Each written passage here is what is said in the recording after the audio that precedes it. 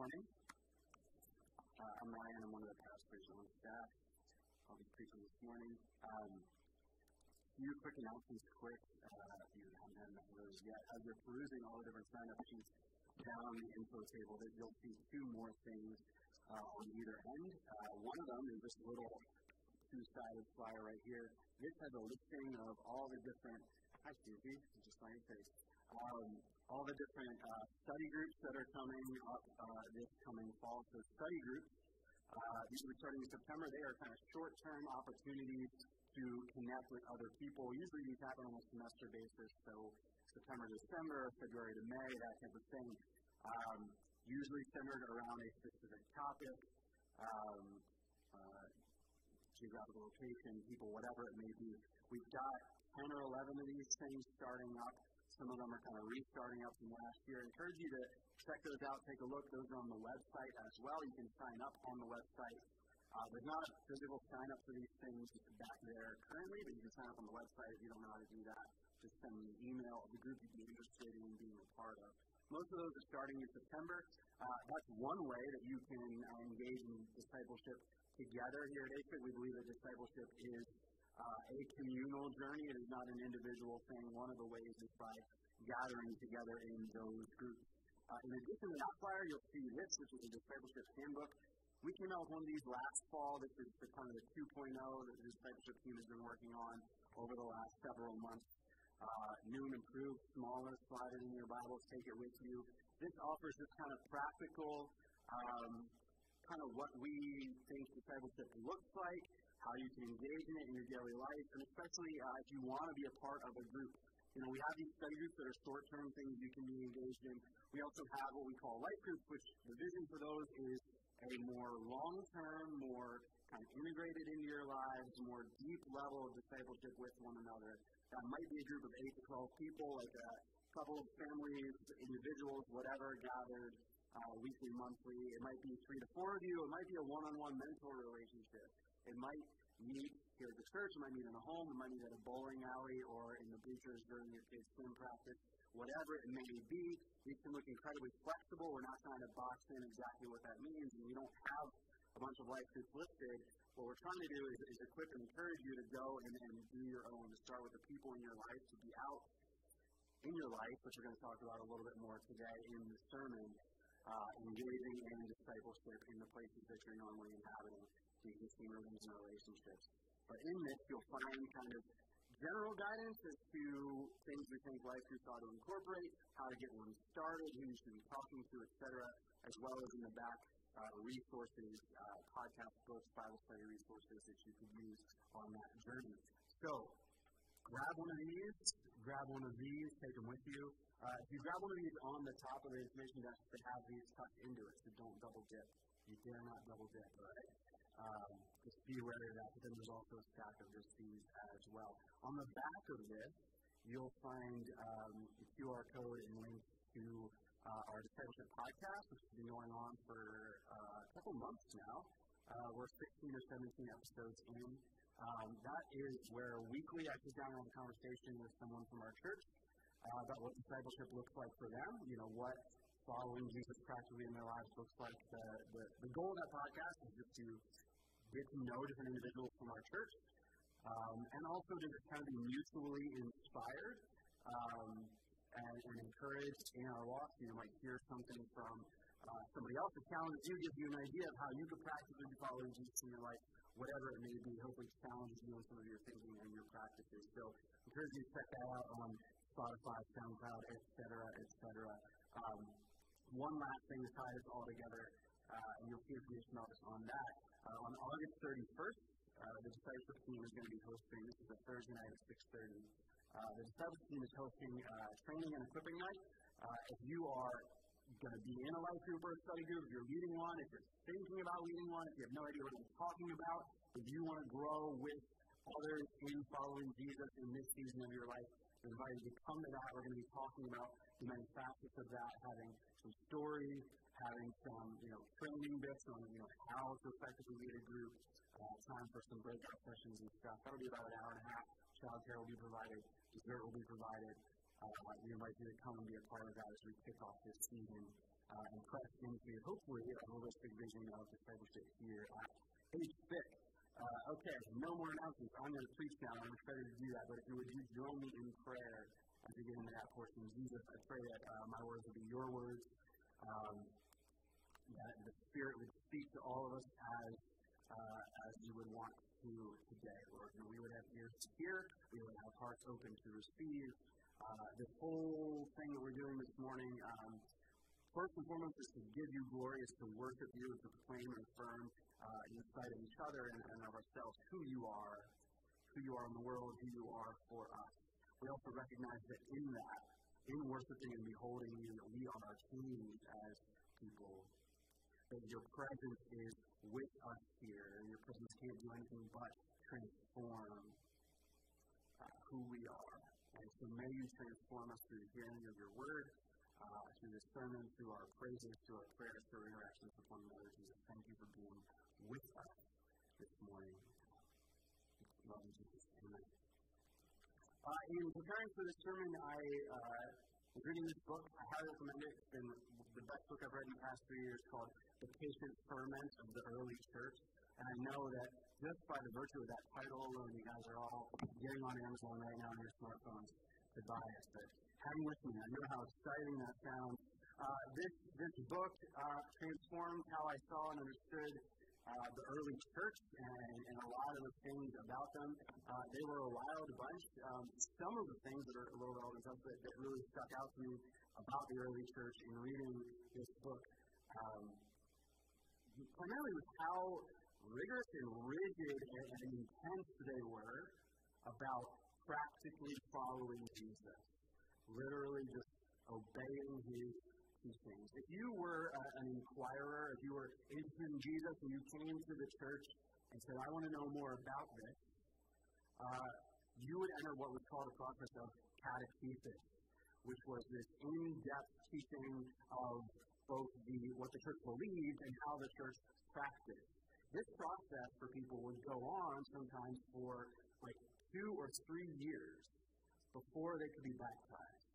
We read, Acts chapter 8 in the Ethiopian eunuch, and they find water, and they say, here's water, just dunk me on in there, let's do this thing. And, if someone came forward here at Harrisburg and were like, I'm interested in being baptized, we would celebrate, we would say, that's great. We would not probably say, all right, let's check back in 2 or 3 years, and you feel like you've really gotten a handle on what we believe, what it means to follow Jesus. We want to make sure you know what this entails.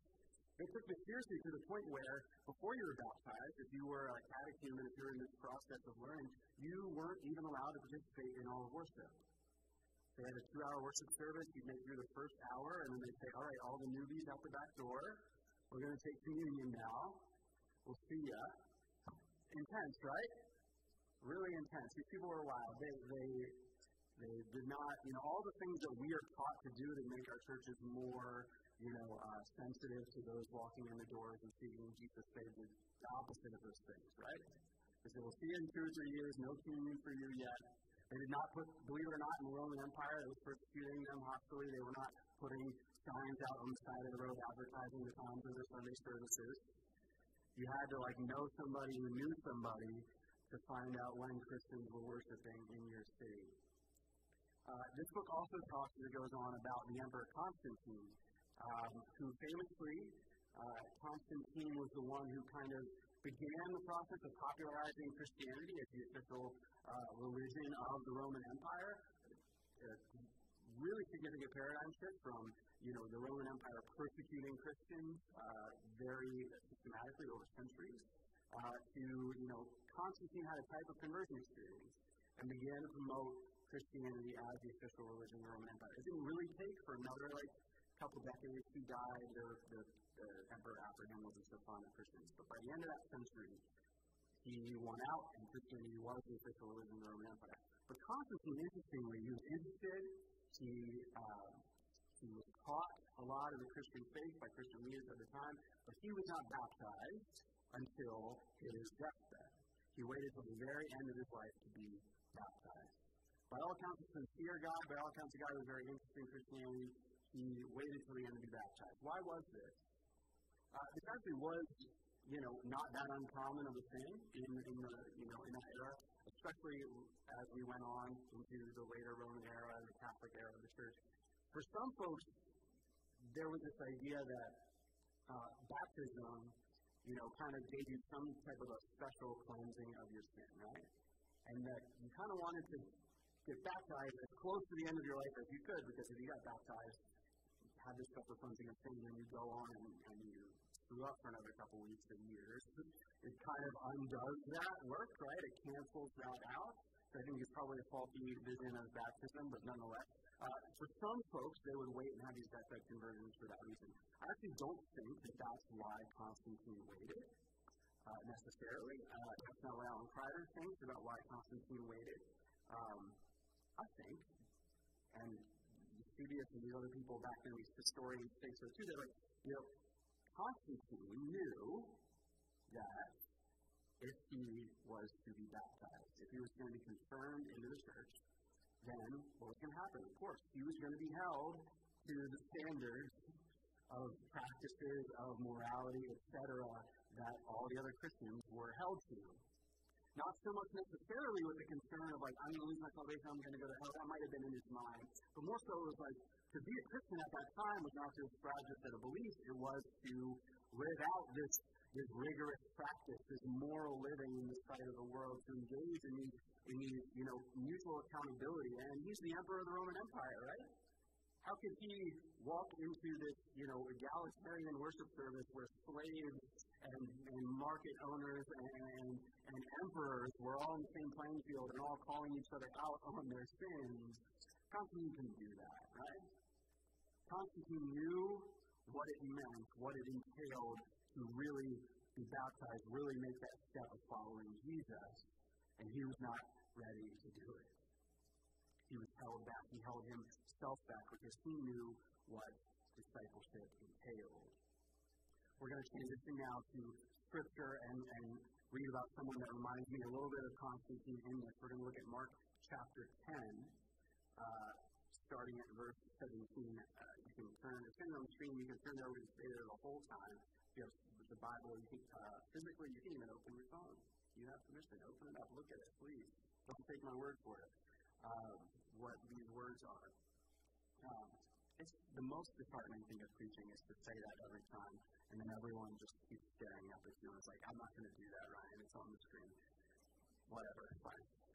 Between you and the Lord. Mark chapter 10, verse 17, I'm going to start reading. It says, as Jesus started on his way, a man ran up to him and fell on his knees before him. Good teacher, he asked, what must I do to inherit eternal life? Why do you call me good? Jesus answered. No one is good except God alone. You know the commandments. You shall not murder. You shall not commit adultery. You shall not steal. You shall not give false testimony. You shall not defraud. Honor your father and your mother. Teacher, he declared, all these I have kept since I was a boy. Jesus looked at him and loved him. One thing you lack, he said. Go sell everything you have and give to the poor, and you will have treasure in heaven. Then come and follow me. At this the man's face fell, and he went away sad because he had great wealth. Jesus looked around and said to his disciples, how hard it is for the rich to enter the kingdom of God.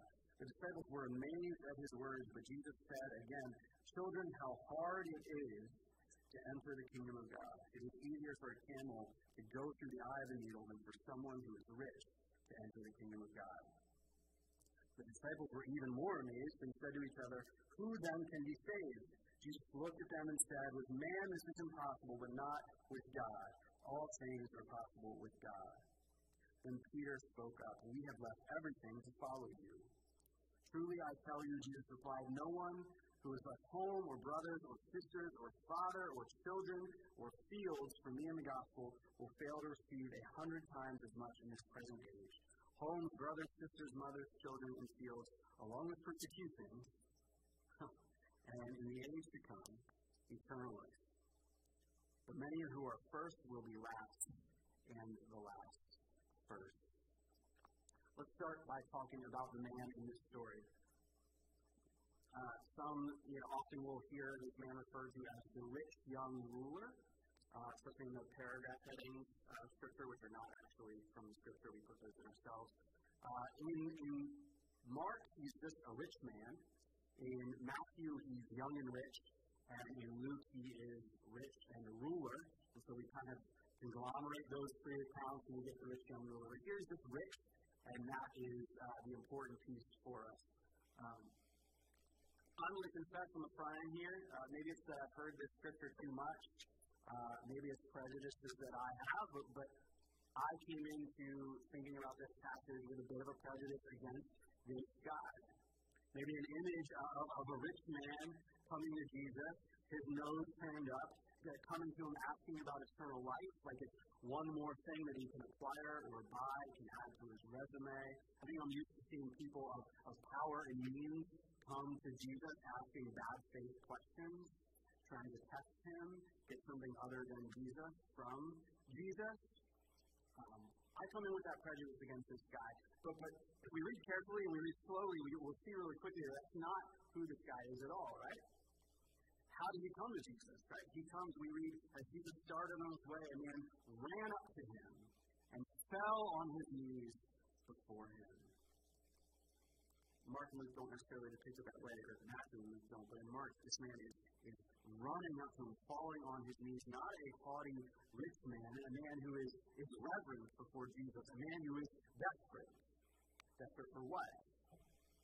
He says to Jesus, "Good teacher, what must I do to inherit eternal life?"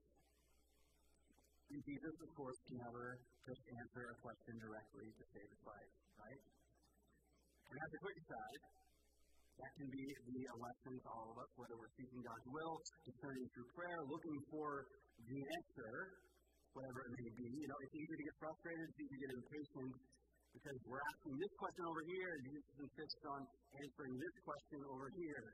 Saying you're not going to ask me another question, or maybe he answers our question with a question, because this is actually what you should be asking, right?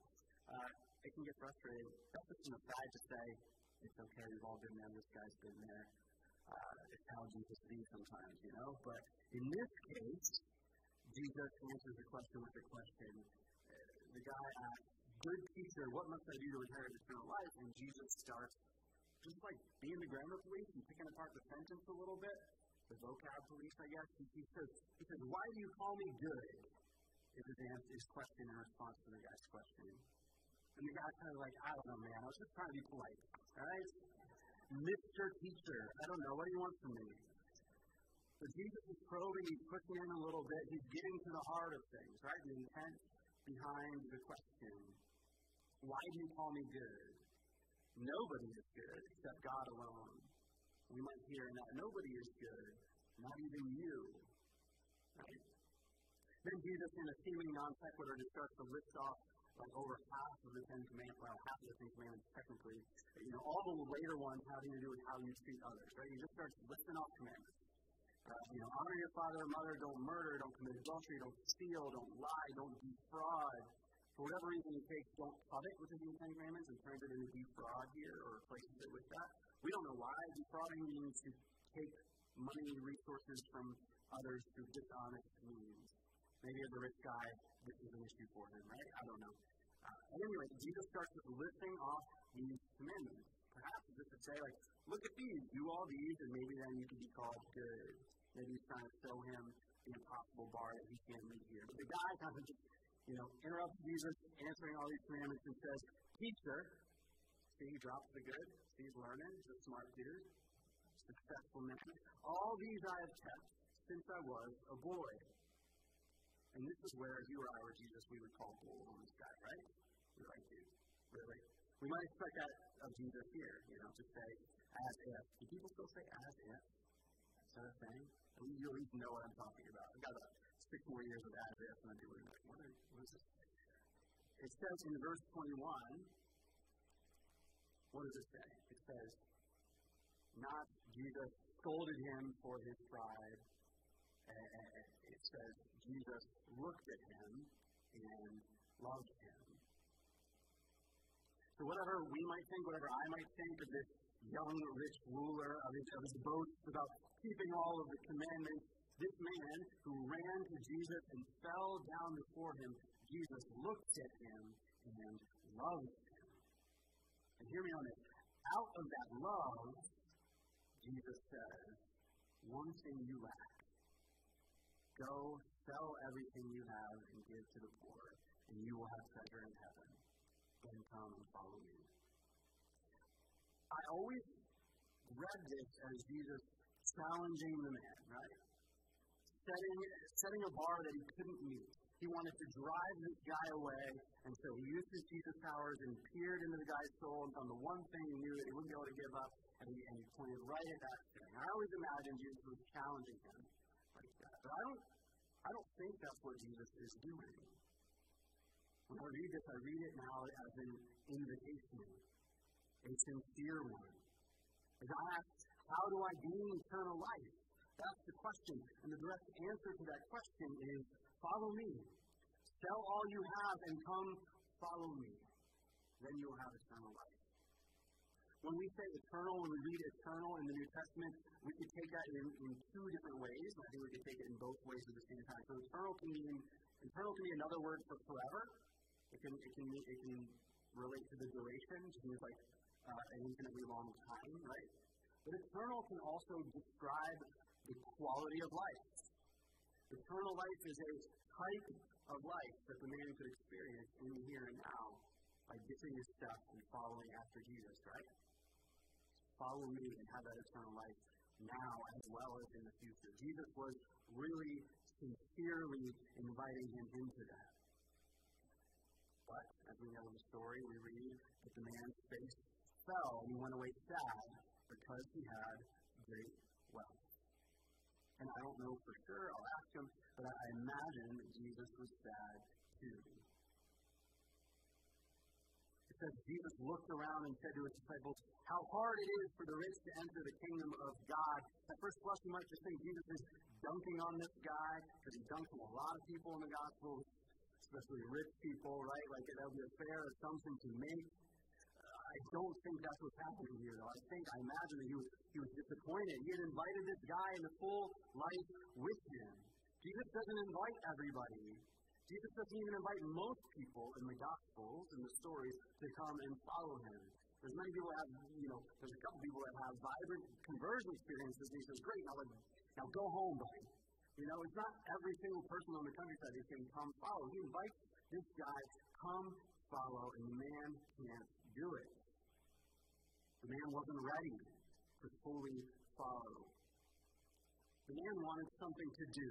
The man wanted another commandment to keep, right? He has a handle on that. Let's take him at his word. Let's say he's telling the truth here. He has kept all the commandments since he was a boy. He's been financially successful to boot, right? This is a guy who covers his bases, who does the right things, who dots the I's, who crosses the T's. This guy has it together. And let's say he means well when he lays himself at Jesus' feet and asks, what else can I do? I've done everything. I've checked every box. Give me one more box to check, Jesus. Jesus says, no. No more stacking of good deeds, no more accomplishments, no more responsible action. There's stuff that you've done all that. Go sell everything and come follow me. This is about wealth, in a sense, but not, we could do another sermon going in that direction, but not necessarily about wealth in the sense that, our stuff or wealth is evil in and of itself. It's because when we're wealthy, we have less need to follow him. For this guy specifically, Jesus says, sell your stuff, not because his stuff is bad, but because his stuff is the one thing that's keeping this guy in place, right? Keeping him stuck, keeping him from following after Jesus. Sell your stuff wasn't the ultimate, shining, final, good deed that he could log, right?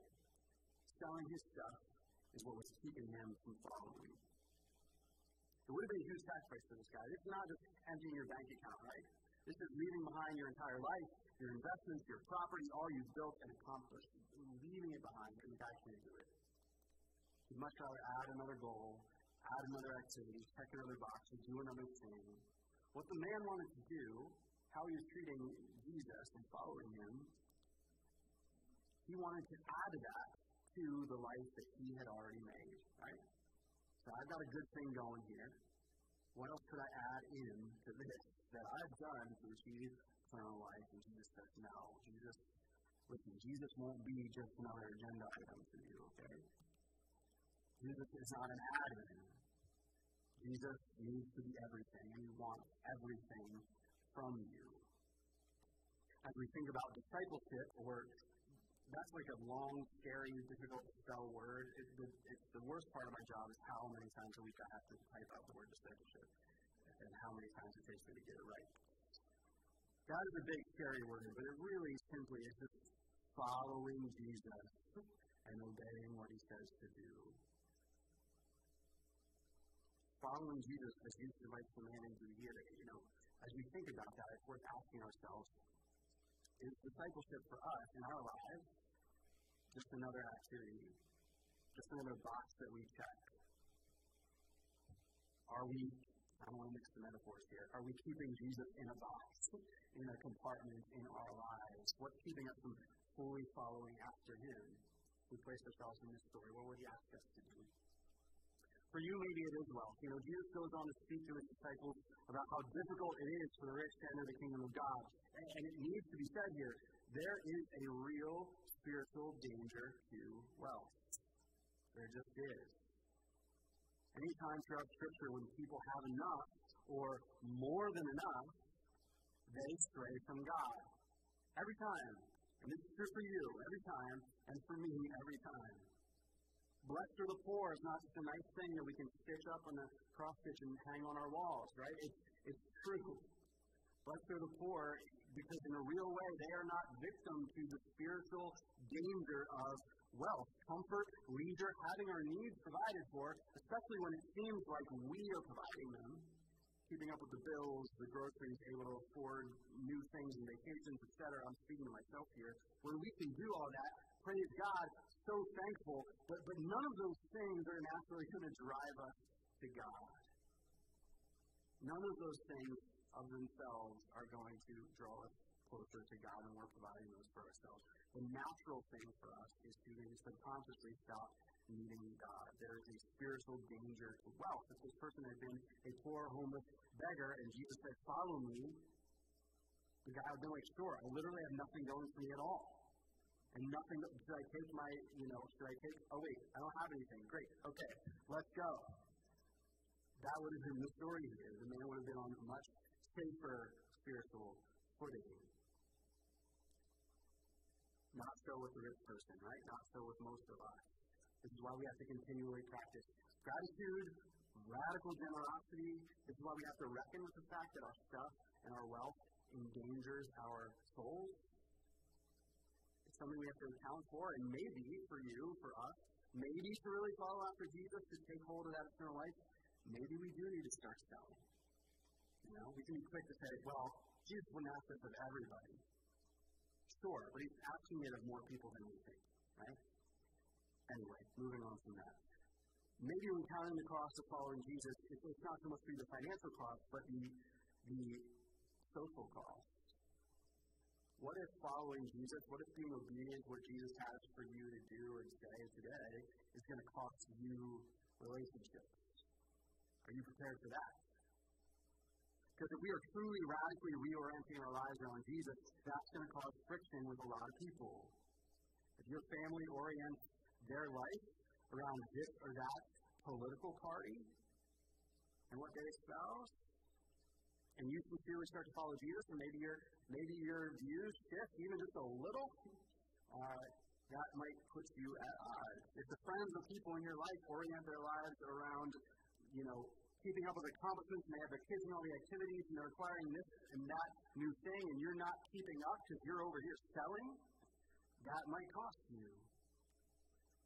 Whatever it is, several times in the gospel, Jesus makes it clear that if you really follow me, it means in some way making a break with your mother, your father, your siblings, the life and the people that you know. Jesus gets to that later on in the disciples as we left all that. We hurt, we lost relationships to follow you. And he says, you'll gain back more of that too in the life to come, the eternal life I have for you. The fact is, if we want to start walking to the beat of Jesus' drum, we're going to be out of the rhythm with the people around us, right? We just are. The fact is, Jesus wants everything. Jesus wants all of your life. He wants every bit of it picking up and following him is costly. The financial cost might hold us back. The social cost might hold us back. Here's another thought I have as I read this. It could be that we're held back from following Jesus because we're too busy with church.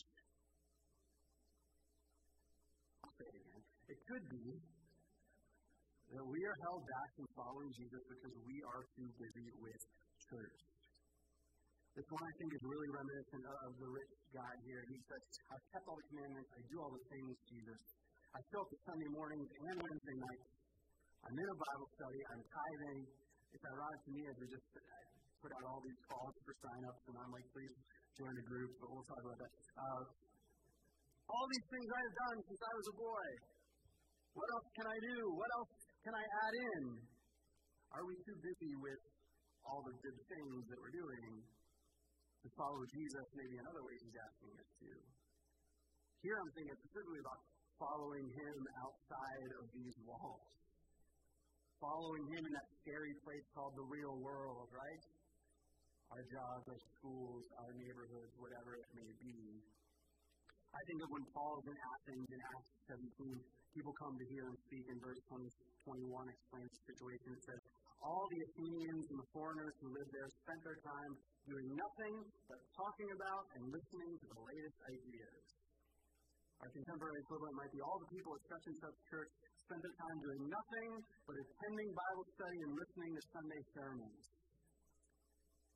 Is this cutting close-ish, maybe, for some of us? At some point, we have to move beyond hearing about Jesus and talking about Jesus and get out there and actually follow Jesus. In our lives, at work, with non-believers, in the real world, that is where discipleship happens.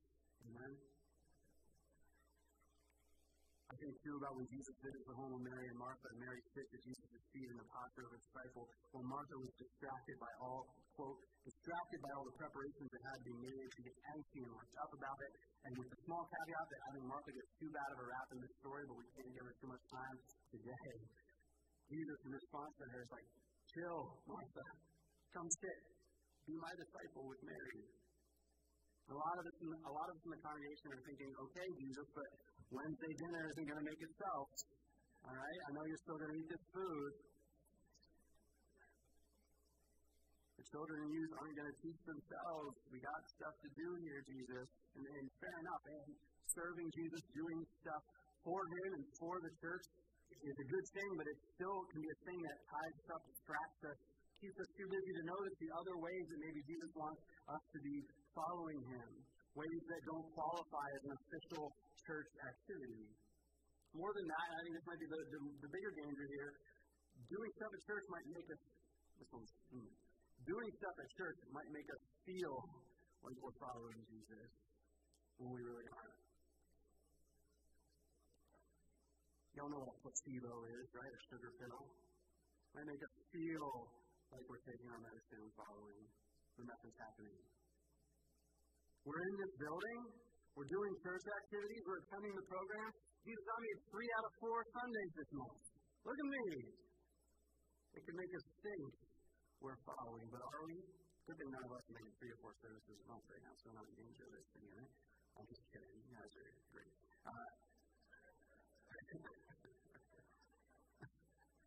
It can make us think that we're following, but are we? Is this the sum total of what Jesus asks us to be doing? As a pastor, it's easy for me, I'll turn the spotlight on myself, it's really easy for me to think I'm following Jesus on a given day, because I'm a pastor, right? I literally get paid to follow Jesus, right? Isn't that what I'm doing? But that's the most dangerous placebo of all. Trust me. Pray for your pastors, because that's part of the spiritual danger of being a pastor is that following Jesus becomes in part your job, and that is a dangerous place to be. Pray for us. Following Jesus is not just doing stuff at church, it's not checking off moral boxes, it is a total life commitment, an overhaul, a reorientation. It is selling everything and following him to the ends of the earth. Amen? And Jesus doesn't want you to take the good life that you've built and just sprinkle a few church activities over it. after service, Bible study, etc. Those are good things. Jesus doesn't want it to be an add-in to your existing life. He wants your whole life. Nothing held back. Jesus is not the sprinkles. I'm not going to follow that metaphor further. It's ridiculous. Do it yourself. He wants everything. So what does this look like for you today? I don't know. The Holy Spirit knows. The process of discipleship is responding faithfully to that voice. You have the Spirit of the living God in your heart speaking to you. And that Jesus that lives inside of you wants to be claiming a little more territory in your heart every day. And so we need to be obedient to hear that. I can only speak for myself here. The biggest one for me, generally, the territory Jesus needs to take is my time.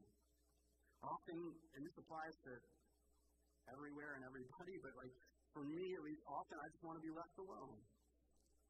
I don't know if I believe in introvert, extrovert, all that, but for myself, as for me in my house, I want to be left alone.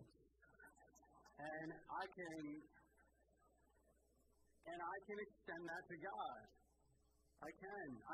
Part of the reason my job is so dangerous for me is because I'm comfortable with giving Jesus 65% of my life. I'm comfortable with that. I'm not comfortable with whatever 100 minus 65% of my life, that also going to him. 35? We did it. We did it. Praise Jesus that he is working on me. Praise Jesus. For me, moving towards Jesus means getting my head out of my phone, which I may or may not have dropped in a certain bowl of water this morning, and it hasn't been working for about 3 hours. So, ain't Jesus fun? Won't he do it?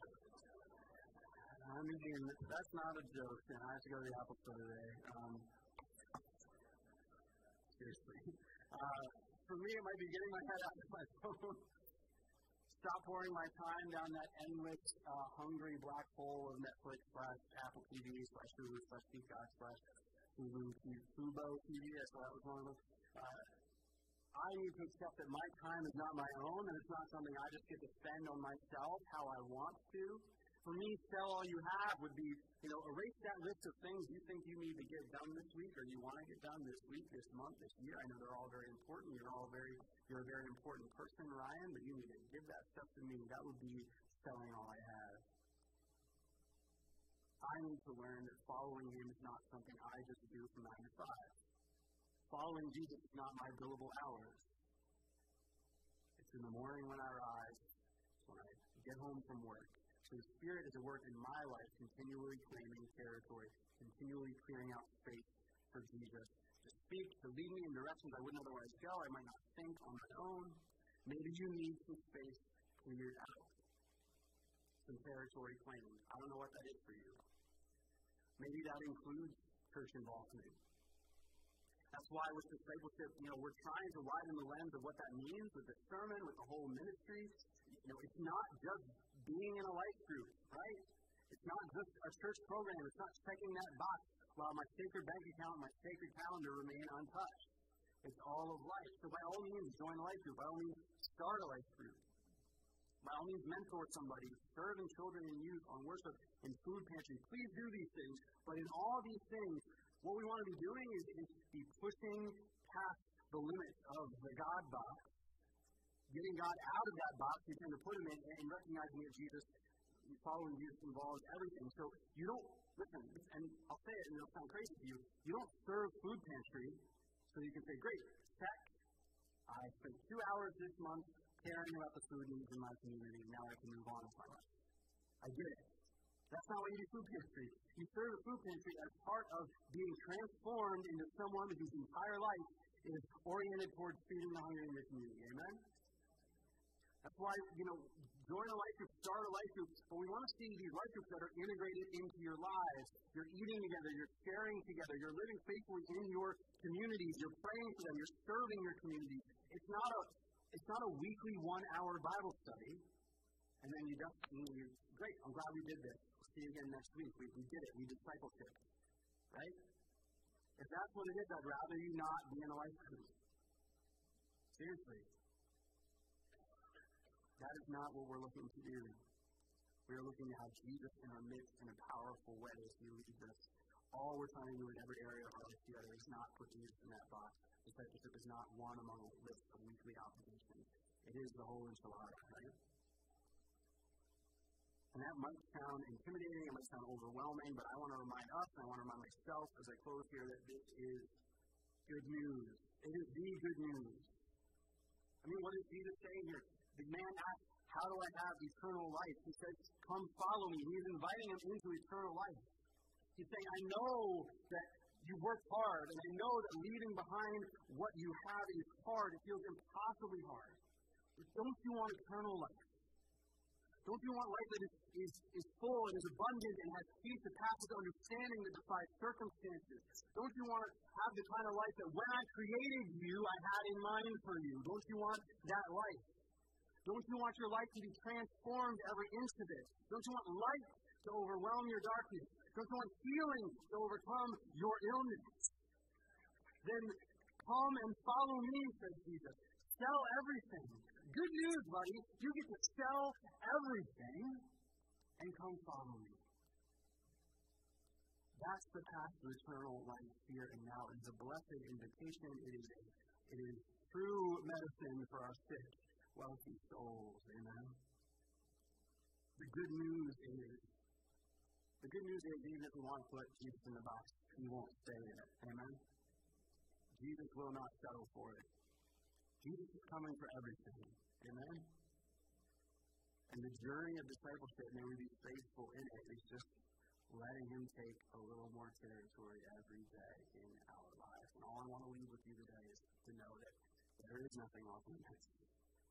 That's what we signed up for here, right? Praise God that he is transforming us, he is transforming our lives in ways we wouldn't choose, but man, we are so blessed that he invites us into that. I want to invite the worship team up as we close. Any pastors that are in the room will come up to the front, and we'll be happy to pray for you and with you for a couple minutes here. For the rest of us, as you are comfortable, and let you stand and join us in worship, and then we'll close the service.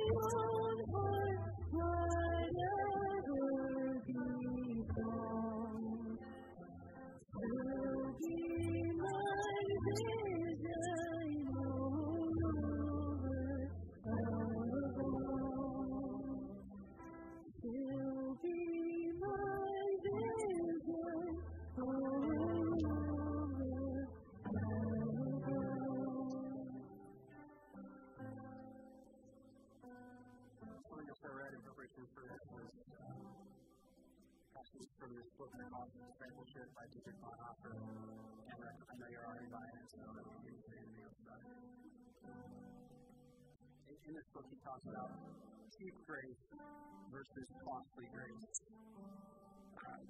Cheap grace is, a version of following Jesus that doesn't cost us anything, doesn't cost Jesus anything, right? Nothing really happens there. Costly grace is what we're like to do in a selfish way. Because cheap grace is the preaching of forgiveness without requiring repentance. Baptism without church discipline, communion without confession. Cheap grace is grace without discipleship, grace without the cross, grace without Jesus Christ, living and incarnate. Costly grace is the treasure hidden in the field. For the sake of it, a man will gladly go and sell all that he has. It's the pearl of great price to buy with the merchant will sell all his goods. It's the kingly rule of Christ for his sake a man will pluck out the eye which causes him to stumble. It is the call of Jesus Christ at which the disciple leaves his net and follows him.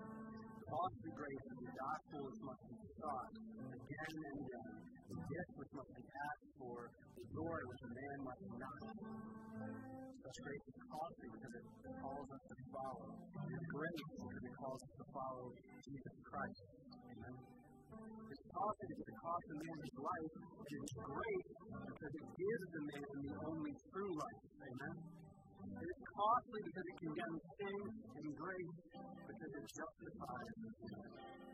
Above all, it is costly because it cost God the life of his Son. You are bought at a price. And what it cost God must not be cheap for us. Above all, it is grace because God did not reckon his Son to be the price to pay for our rights, but delivered him up for us. Costly grace is the incarnation of God.